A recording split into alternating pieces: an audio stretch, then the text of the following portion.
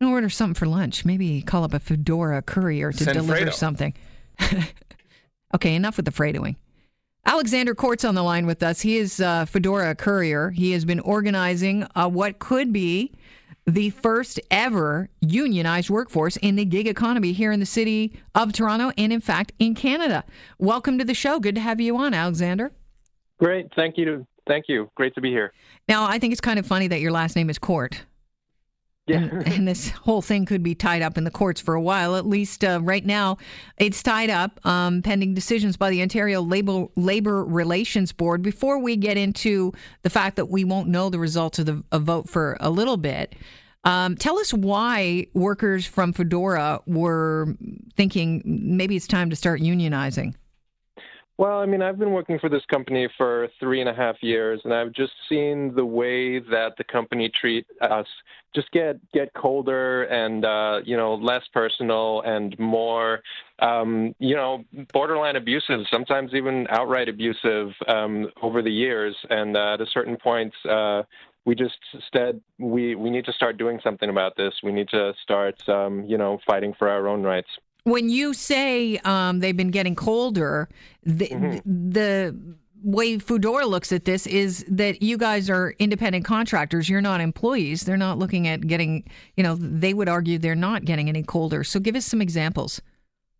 Well, it just, I used to feel like I was a part of a team. I could just go down to the office. I could talk to the dispatchers. I could talk to my managers. It really felt like everybody was just there to help us out. And we all worked together to make this new kind of fledgling company run. And now it just feels like I'm just a number on the screen.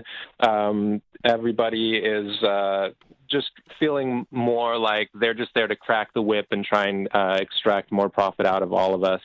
It's really a thousand small things, but everybody who's been doing this job for a long time feels it. So the union says that couriers intend to negotiate a better compensation model as well as health and safety protections when workers are injured. Right now, what happens if you get injured?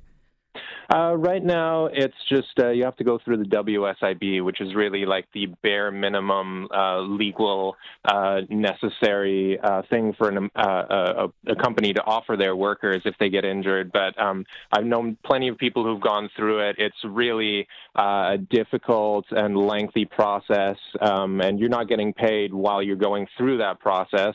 And then the payout tends to be like a really minuscule amount that is not really able to live off of.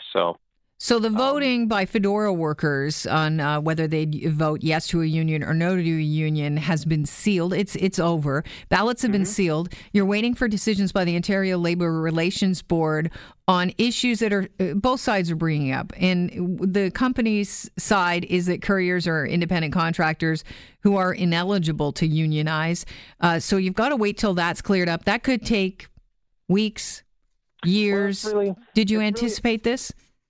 It's really up to Foodora at this point. I mean, they could do the right thing and, recognize that we're not independent contractors. We never have been. The nature of the work is not independent in any way.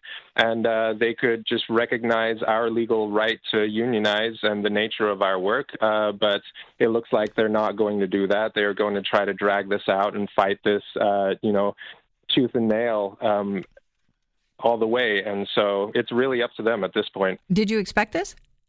Yeah, we expected it. Absolutely. And how do you think, if we were to unseal the ballots, based on you talking to other Foodora couriers, how do you think the vote's going to go?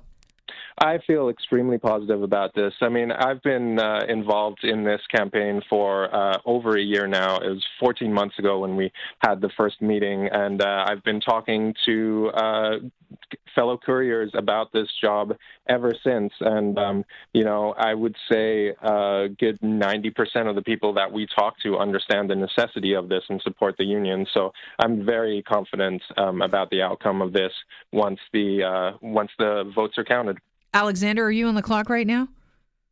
I'm not. I'm taking a much-deserved day off.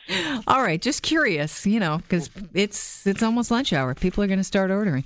Alex, yeah, absolutely. There's a lot of us out there. Well, listen, I really appreciate your time today, and thanks so much. And we'll keep us up to date on what's happening with this. All right, thank you. Will do.